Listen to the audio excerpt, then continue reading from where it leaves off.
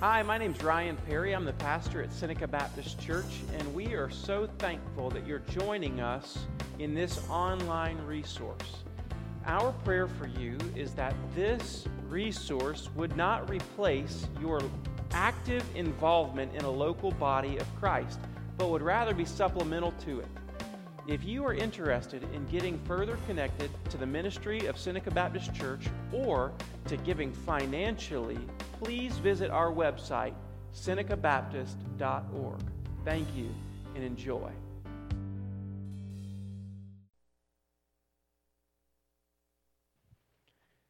How many of you had heard that story before? Anybody? Handful. Isn't that an incredible story?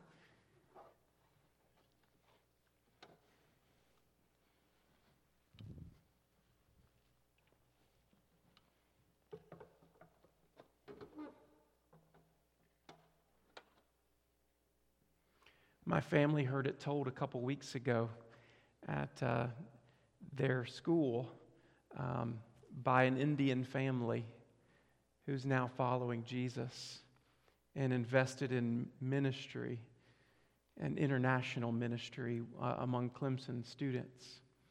And when they shared that story with me, I think it was Miles who shared it with me. It was just a powerful story, and I said, we got to do something. We got to use this. So, what a powerful story. This morning, we're going to look at this idea of the three-part mission of Jesus. And so, if you've got your Bibles, turn to Luke chapter 12. Luke chapter 12, beginning in verse 49. If you don't have a Bible, there's a hardback black one in the pew rack in front of you. Use that, please. I always want people to open up their Bibles. We are thankful to have screens, amen somebody, but we don't want to be dependent on those screens. And so we're going to ask you to open yours because there's just nothing like holding God's Word in your hand and seeing God's Word from that perspective. All right. So, Jesus' three-part mission out of Luke chapter 12, verse 49.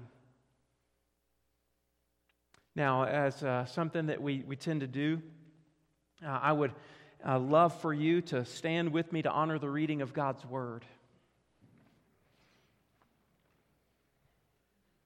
And I'm going to read 49 to 59. I came to cast fire on the earth, and would that it were already kindled. I have a baptism to be baptized with, and how great is my distress until it's accomplished. Do you think I've come to give peace on earth? No, I tell you, but rather division. From now on, in one house there will be 5 divided, 3 against 2, and 2 against 3. They will be divided, father against son, and son against father, mother against daughter, and daughter against mother, mother-in-law against daughter-in-law, and daughter-in-law against mother-in-law. We're not really surprised by that one, are we? Verse 54 continues on. He also said to the crowds, when you see a cloud rising in the west, you say at once, a shower's coming, and so it happens. And when you see the south wind blowing, you say there will be a scorching heat, and it happens. You hypocrites. You know how to interpret the appearance of the earth and the sky, but why do you not know how to interpret the present time? 57, and why do you not judge for yourselves what is right? As you go with your accuser before the magistrate, make an effort to settle with him on the way, lest he drag you to the judge, and the judge hand him over to the officer, and the officer put you in prison. I tell you, you will never get out until you have paid the very last penny. Wowzer. May the Lord bless the reading of His Word. Be seated. Okay, so Jesus' three-part mission, all right? Last weekend was a completely different kind of sermon. If you were here, you noticed that. I preached about how Christians should prepare for the election, and that was fun. But Wednesday night, Pastor Joe was with me, and we talked about whose side is God on. And if you missed either one of those things and you want to have your feathers ruffled, go watch them on our Facebook or listen to them online. But it was just good, and hopefully it'll challenge our thinking a little bit. But we are thankful that you're here today. For the last 2 years. We've been walking slowly through the book of Luke. And so we're in Luke chapter 12 today, and we find ourselves here, and I think it's so timely for us, okay? So I want you to see this, Jesus' three-part mission. Oftentimes we'll hear of what others say about Jesus' mission was, but Jesus today says, here's what I've come to do. 3 things at least, and these 3 things often don't get talked about. I love preaching through books of the Bible because it forces me to talk about things I would rarely talk about. It forces me to address passages in the Scripture that I wouldn't address. I would probably never just fall upon this Scripture and choose it as one to preach through, but it's God's Word, right? And it's helpful for us. And that means God has a purpose for us in today's message. So, threefold purpose, or three-part purpose. The first purpose that I want you to see is right here in verse 49. I came to cast fire on the earth, and would that it were already kindled. Would that it were already kindled. Now, this is interesting. Fire in the Bible is symbolic of a few things. Number one, it's symbolic of God's presence. God was present in Exodus chapter 3 in a burning bush, right? Fire. Fire, a pillar of fire led the Israelites through the wilderness wanderings for 40 years. Fire is symbolic of God's presence. Fire is also symbolic of God's holiness. And fire is symbolic in the Bible of God's judgment. And in this passage, I believe with all of my heart that it's the judgment that Jesus has in mind here when he says, I came to kindle fire. I came to cast a fire on the earth, and oh, that it were already kindled. Why do I believe that? Well, in Matthew chapter 3, if you want to hold your spot real fast, Matthew chapter 3, in verse 11, says this phrase. It says, I baptize you with water for repentance. This is John the Baptist speaking. But he who is coming after me is mightier than I, whose sandals I'm not worthy to carry. He will baptize you with the Holy Spirit and fire. So he's not speaking of the Holy Spirit, he's speaking of something different. He's speaking of something different, and I believe that is judgment. So I came to cast fire. So in the Bible, let's think about it like this. In the Bible, fire was meant or used to purify. It was used to purify. It was used to burn away the chaff from the wheat, to separate. It was meant to heat the gold until the dross came up to the top and the gold could be left more pure than before. Fire was used in the Bible as to burn away what was pruned from the unproductive vine. And so what we see is a division happening. The fire is used to judge what is righteous and good with what is unrighteous and wicked. Are you with me, church family? Amen? So there is this idea of division. What was left over after the fire dealt with it was pure and useful and productive. And so the fire of God's judgment is for that. He says, would that it were already kindled. Would that it were already kindled. See, this is an interesting passage. Why is it he says, I came to cast fire, and would that it were already kindled? Here's what I think. I believe I've done a lot of studying on this one phrase, and most commentators agree with this idea that Jesus is mentioning that there is a blessing and a curse at His coming. There's a blessing and a curse at His coming. It is a reward for the righteous and a judgment for the unrighteous. Good news for those who love Jesus and really bad news for those who reject Him. In Luke chapter 2, verse 34, this is what Simeon, a man who was in the temple when Jesus came into the temple as a baby, Simeon saw them. He came and he grabbed Jesus from Mary's arms and he said to Mary, his mother, behold, this child is appointed for the rise and fall of many in Israel, and for a sign that is opposed. Even Simeon knew that this young baby, this baby who was God in the flesh, He is Messiah. He came and it would be the fall of some and the rising of others. Have you ever noticed how fire can be soothing and terrifying? We just went camping a couple days up by Gatlinburg, and it was cold. It's cold up there in them hills. And so every morning I wake up early, and I wake up, it's still dark, I go outside and I kindle a fire. And inside that fire ring, it's beautiful. It's warming. And it's soothing. How many of you could just sit around a campfire and just watch it burn? I love it. Love it. It does my heart good. But a few weeks ago, I was in Colorado. And there was not a clear day because fire had gotten out of its prescribed nature and had taken over. See, fire can be soothing and fire can be terrifying. Fire can bring a great reward, and fire can also bring great destruction. And he says, I came to cast fire upon the earth, and oh, that we're already kindled.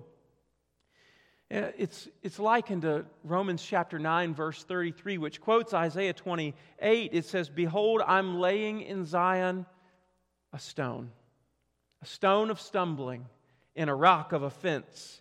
And whoever believes in him will not be put to shame.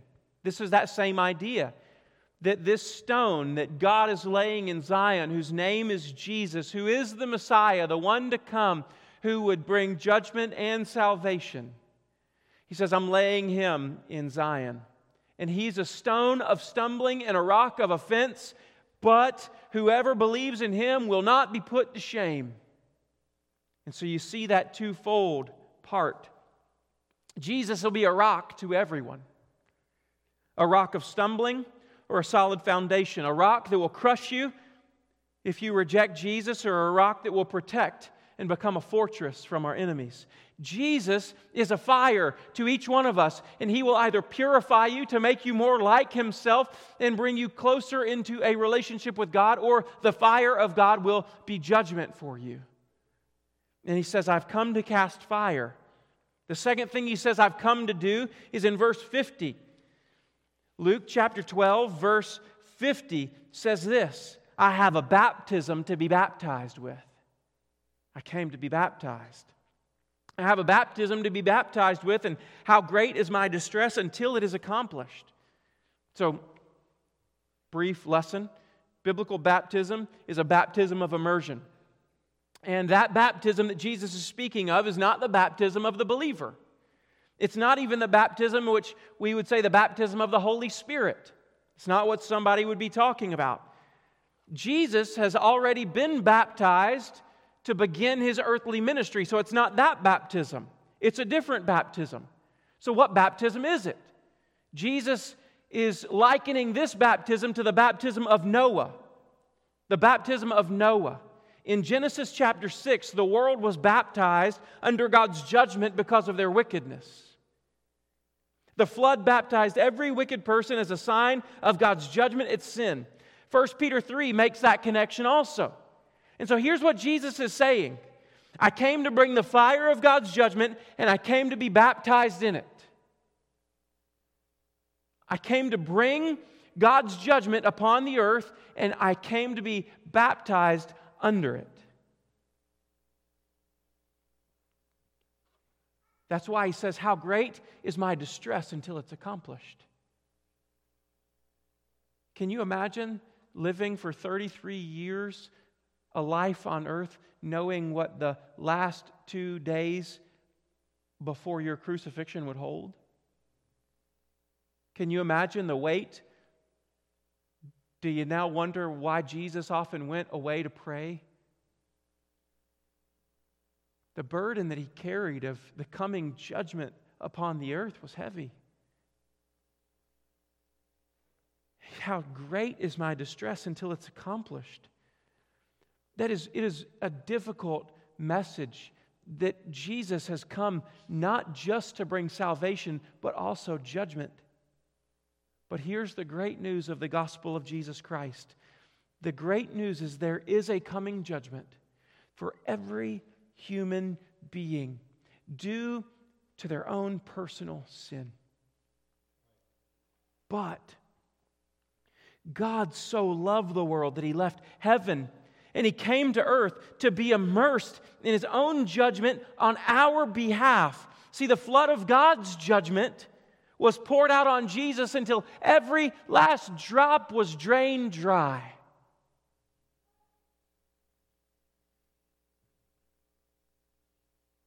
The flood of God's judgment overwhelmed the perfect Son of God, and it overcame Him so that He died under God's judgment, so that humanity, sinful humanity, would not have to suffer the same fate as Jesus did. That's the gospel. The gospel says that Jesus came to bear judgment on your behalf, and if you trust Him, He will have borne the wrath of God for you. The Bible teaches us that Jesus became our sin, was punished for it, so that in Jesus we might become the righteousness of God. Do you see that, church family? So now the ball's in our court. Here's what I need you to understand, and hear me clearly. Hear me clearly. The gospel is not universalism. And here's what I mean by that.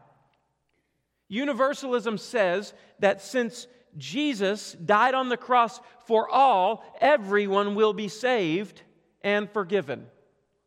And that's not what the Bible teaches. Jesus died so that everyone would be saved, or didn't die so that everyone would be saved. He died so that everyone who calls upon the name of the Lord would be saved. Jesus accomplished the salvation that would be sufficient for every person that would ever walk on planet Earth. His death, burial, and resurrection paid the ultimate penalty for every person who trusts in Him. But it takes you and me to trust in what Christ has accomplished for that to be applied to your life and my life. It's not universalism. It's everybody who calls on the name of the Lord will be saved. Every person must respond. And so I'm gonna poke harder at you guys and us in a minute, but I just need to ask, have you confessed your sin to Jesus? Have you trusted Him? Will you admit that you are a sinner in need of a Savior? Will you trust Jesus as the one who lived perfectly, yet who was baptized in the waters of God's judgment and raised 3 days later for you and me to be saved? Because the Bible's clear, when you do that, your old life of sin, shame, and guilt will be buried with Jesus, and you'll be reborn with Christ by the power of the Holy Spirit. And so today, I need you to know, if you've not trusted Christ as your Savior and your Lord, judgment is coming. But Jesus, the Savior, the Messiah, has already come. And if you would trust in Him, judgment wouldn't come for you.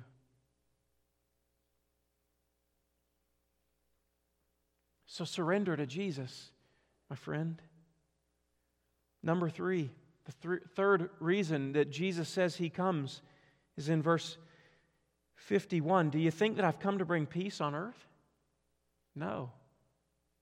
No, I tell you, but rather division. That sounds anti-Jesus, doesn't it? We always picture Jesus as this really lovey-dovey, kind man who just welcomes everybody, and truly He does. All who come in faith He welcomes. But it says, I came to bring not peace, but division. The book of Matthew says, I didn't come to bring peace, I came to bring a sword. That's a hard passage, isn't it? We don't like preaching verses like that, do we? I didn't come to bring peace. I came to bring division. Now it seems to go on the opposite of what I said last weekend, is that politics at Seneca Baptist Church is not going to divide God's church. Amen? Now here's the difference. Politics won't, but Jesus can. Here's what I mean. People will divide over Jesus. I mean, just listen to what he has said in the previous verses. I came to bring judgment. I came to cast fire and know that it were already kindled. I came to be baptized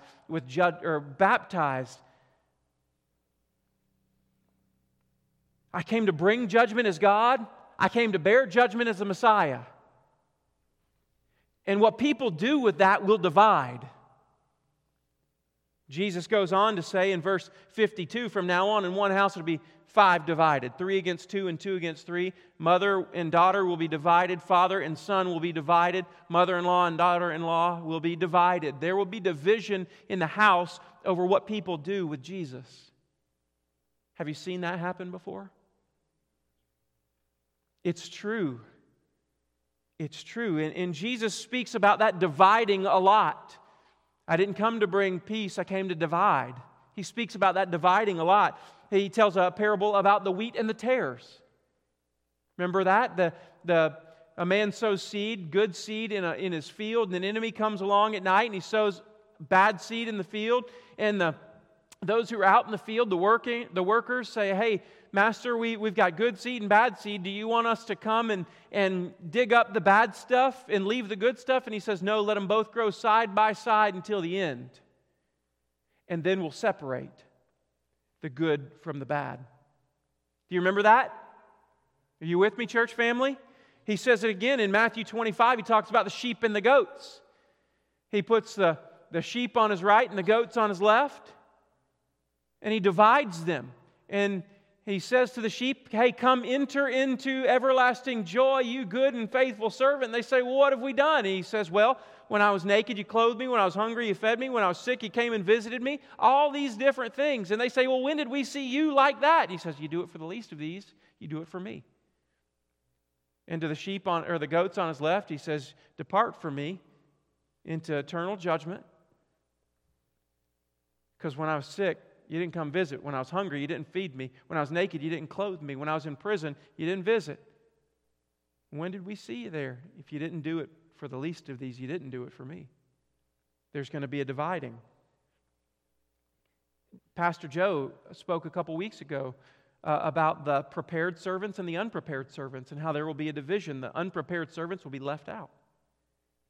The prepared servants who are waiting on their master to return will be invited in.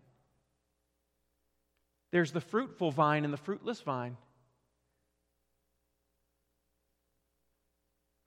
John chapter 15 is all about that idea, and he says what's not productive will be cut off and thrown into the fire, so that what is productive will bear more fruit. There's a separation, and maybe the most challenging and famous one is in Matthew chapter 7, verse 21 to 23. He says, not everyone who says to me, Lord, Lord, will enter into the kingdom, but the one who does the will of my Father in heaven. On that day, many will say to me, Lord, Lord, did we not prophesy in your name, and cast out demons in your name, and do many mighty works in your name? And then I'll declare to them, I never knew you. Depart from me, you worker of lawlessness. Do you see the separation, the division? Church family, either this is heavy or I've lost you. I need your help. Do you see the division? Not everybody who says to me, Lord, Lord. That should be a warning to you and me. He's saying just because you associate yourself with Jesus doesn't mean that you're in. Just because you do good things for Jesus doesn't mean that you're in the kingdom. It's not about doing good things for the kingdom. It's not about serving Jesus. What it is about is being known by Jesus and knowing Him fully. See, I see division in 3 categories as we just talk about those things. And these are where this gets really practical. There's the division of those who receive Jesus as Messiah and those who reject Him. Can we see that in our world? Doesn't it seem like there's a growing division, like the space between, in the United States of America, the space between those who call themselves Christians and those who don't? There's a dividing gap, or a widening gap. Can you see that, church family? That's probably the most explicit, out in the open. But I see that gap widening in the days ahead. I came to cast fire. I came to be baptized. I came to bring division. I see that gap widening. And listen, church family, I think that's a good gap. It's going to be a hard gap, but I think that's a good gap. Why? Because the light shines brightest in the what? In the dark. For far too long, Christianity and culture have been married. And when they unwed themselves, and it's during time for Christianity and culture to divorce. And when they divorce, light will shine brighter. And God's plan for this world is that the church might shine the light of Christ so brightly that the world would see our good deeds and glorify the Father in heaven. So there's the division of those who receive Jesus and those who reject Jesus. There's the division of nominal Christians and the true Christian. Hear me. Nominal, that word means in name only. And I just need you to understand that there are people inside the four walls of a building we call church who are Christian in name or title only, but not Christian in truth and in relationship. They're Christians because they grew up in church. I've been going to church ever since I was -9 months old, right? I grew up in the church building. I've heard people say I was on the bedrolls of that church. Anybody with me on that? I need you to understand that just because you might be one of the first members of a church doesn't mean that your name is written in the Lamb's Book of Life. I need us to understand that just because our names are written on a church's roll does not mean that Jesus has called us one of His own. And that's hard. It's hard to hear. And because we live in this place called the Bible Belt, we have seen our culture around us line up with Christianity for so long that if you moved to an area, where did you go to meet people? Church. And if you wanted to open a business in a new area, where did you go? Church. Specifically, First Baptist Church. You went to church. And if you wanted to run for office, you better hug every neck and kiss every baby at church. I love what David Shirley, our director of missions, says. He says, the Bible Belt is unbuckling. I might say it differently. We done lost our pants. The Bible Belt has been undone. We don't live in the Bible Belt anymore. This Southern culture and Christianity at one point in time lined up very closely, but no longer do. And there will be a gap, I believe, in the days ahead of what you see as nominal Christianity in name only and the one who truly has a relationship with Jesus Christ.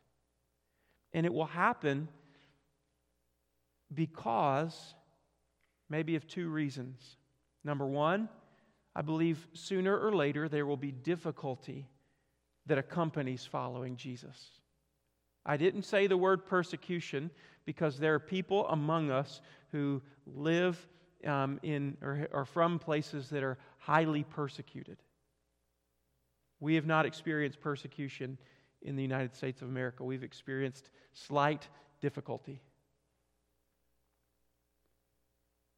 But when persecution comes, and following Jesus is not as simple as being a Southerner, you will see the nominal Christian begin to either come in and become a true follower of Christ or fall away from the church.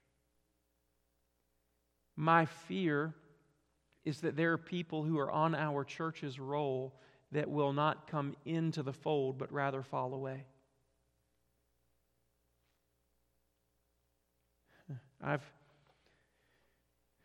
I've heard a lot of research coming from our Southern Baptist Convention that says the church after COVID will not be the same church that went into COVID. And there will be many people on the roll before COVID who will never grace the doors of a church again. And I believe that COVID-19 will be a dividing, and we might not have as many people at Seneca Baptist, but if those who are in our fold are true followers of Jesus, I would rather have a smaller number that has a relationship with Jesus than a large number who are in name only. There is a divide of those who receive Jesus and reject Him, nominal Christians and true Christians, and there will be a division over God's Word. There will be a division over God's Word. There already is a division over God's Word. And what we believe at Seneca Baptist Church is that God's Word is inerrant. It is eternal. It is timeless. The truths are still timely. God's Word was written 2,000 years ago, some much more. It was written over a period of 1,500 years by some 40 different authors on 3 continents and 3 languages. And we believe and hold to the truth that all of it points to one man, and His name is Jesus Christ. And we believe that wherever you open God's Word, you open it and there is something that theologians call the scarlet line of redemption that runs from Genesis to Revelation, that all bleeds the blood of Christ. One, I think it was Jonathan Edwards, he said, if you cut the Bible anywhere, it'll bleed the blood of Christ. We believe that it is true. Culture right now is saying, well, the Bible needs to be updated, and we say, no, the culture needs to come in line with the Bible. The Bible does not need to come in line with the culture. Churches are leaving the authority of God's Word because they say, if we follow God's Word, we won't fit in with the culture that we live in. It will seem unloving, but I need you guys to understand that the most unloving thing we can do for our culture is to leave the authority of God's Word. The most unloving thing that we can do is to leave the central truth of the Bible that says that Jesus is the way, the truth, and the life, and all of us are sinners who need to be reconciled to a holy God. If we leave that truth, we might make them feel better for a time, but what we're essentially doing is we're damning them to an eternity separated from Christ. There will be a division over God's Word, and that's a good division. We might look at these things and say, this is so hard. I don't want any of those things to happen to us. And I want to tell you that they're necessary. I love the way that the Bible reveals what the church is going to look like at the end times. You know what it's called? It's not called a brazen prostitute. It's called a radiant bride.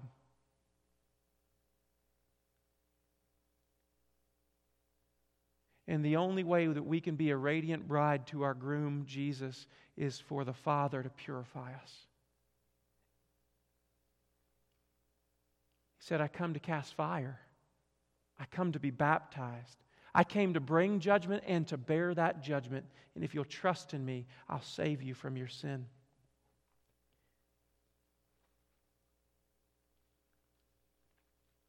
I want to finish up very quickly. He says, the next thing I want you to understand is that time of division, and that I believe will become more intense. Look at what it says in verse 54. He also said to the crowds, when you see a cloud rising in the west, you say at once, a shower's coming, and so it happens. When you see the south wind blowing, you say, there will be a scorching heat, and it happens. How many of you noticed the winds changing around Seneca the past few weeks? It's cool, and we like cool in Seneca, because we don't get cool very often. In Louisiana, where we lived a few years ago, there were 2 seasons, hot and cool. Hot lasted for 9.5 months. Cool lasted a lot shorter. He says, you can look around. You can see the leaves changing. You can see the winds blowing, and you know what's coming. But how is it that you look around in the times, these days, and you can't see? Can you look around in our world that we're living in, and can you understand that the times they are a-changing? Now, I'm not convinced that we're living in the last days. I'm also not convinced that we're living in the last days. But I just know that we're one step closer than we were yesterday. And I know one day that we celebrate the Lord's Supper next weekend. We will celebrate the Lord's Supper next weekend, and we remember Jesus' death, burial, resurrection, and His return. And we believe with all of our hearts that Jesus is coming for a pure bride. So be aware of the signs of the times, and if that means that you need to make a change in your life, for God's sake, make that change. Because times are shorter than they were. The time of division will become more intense because the day of God's judgment is drawing closer. So, verse 57, it says, "Why do you not judge for yourselves what is right? As you go with your accuser before the magistrate to make an effort to settle with him on the way." So just imagine you've got somebody he's trying to take you to court over something. And what Jesus is saying, if you've got somebody who's got a complaint against you and you know you're about to be taken in front of the judge, why don't you try to settle with them along the way so you don't have to stand before the judge? Because what he says is, if you don't settle with your accuser on the way, you're going to stand before the judge and the officer will put you in prison. And he says, I'll tell you, you won't get out until you've paid the very last penny. Jesus is not talking about physical things. He's not talking about civil disputes. He's talking about a spiritual dispute, a spiritual debt that must be settled for every single person. And he's saying that there is a debt with your name on it, and if that debt is not settled with the judge, then you need to get right. Because can't you see the times are changing? Can't you see the season is new? Can't you feel, and aren't you praying, Jesus, just come back?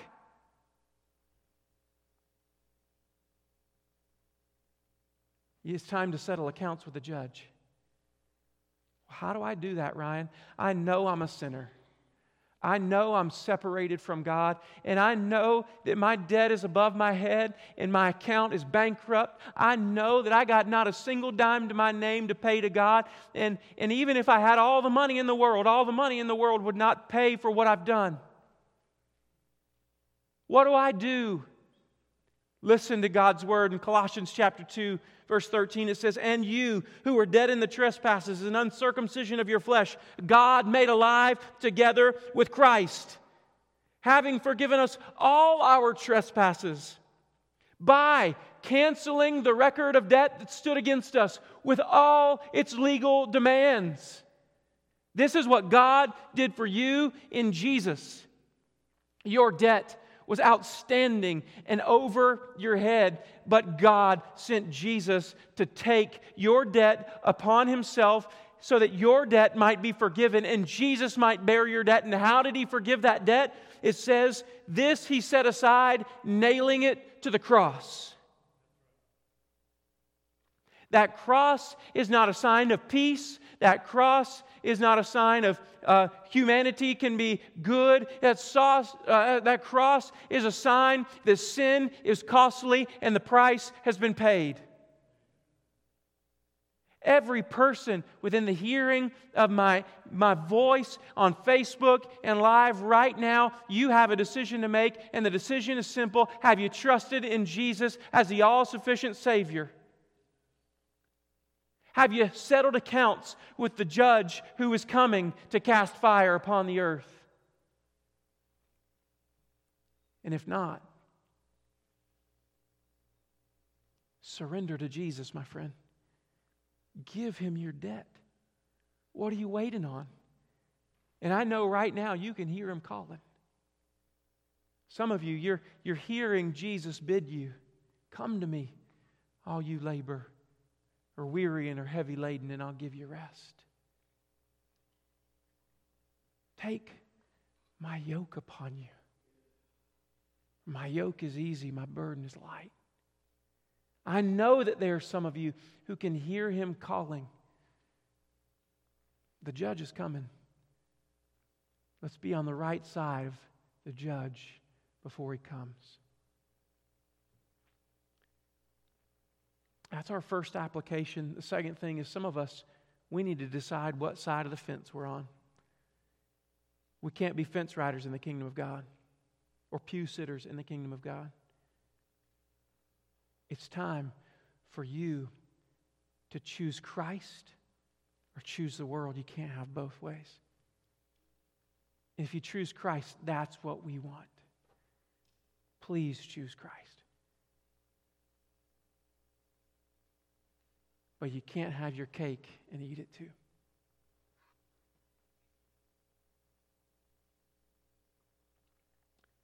This is not in the Scripture, but if God has reconciled you to Christ, it's time for you to be a part of God reconciling others to Christ. We got to go tell Him. So you've got a decision today. Have you decided to follow Jesus? Let's pray. Father God, thank you for your word. It is a heavy word, but every word of it is true. Father, I pray that you would use it this morning in the hearts and minds and lives of people right here. I pray, Father, that you would cause people to come to Jesus this morning. Cause people to trust Christ and to repent of sin. Father, there are people in here who have been on a church roll forever, but their names aren't written in the Lamb's Book of Life, and I pray that you would bring them across from death to life today. Father, we need you to do a work that we can't do. We need you to speak in a way that we can't accomplish. In Jesus' name. Everybody said? We're going to sing a song.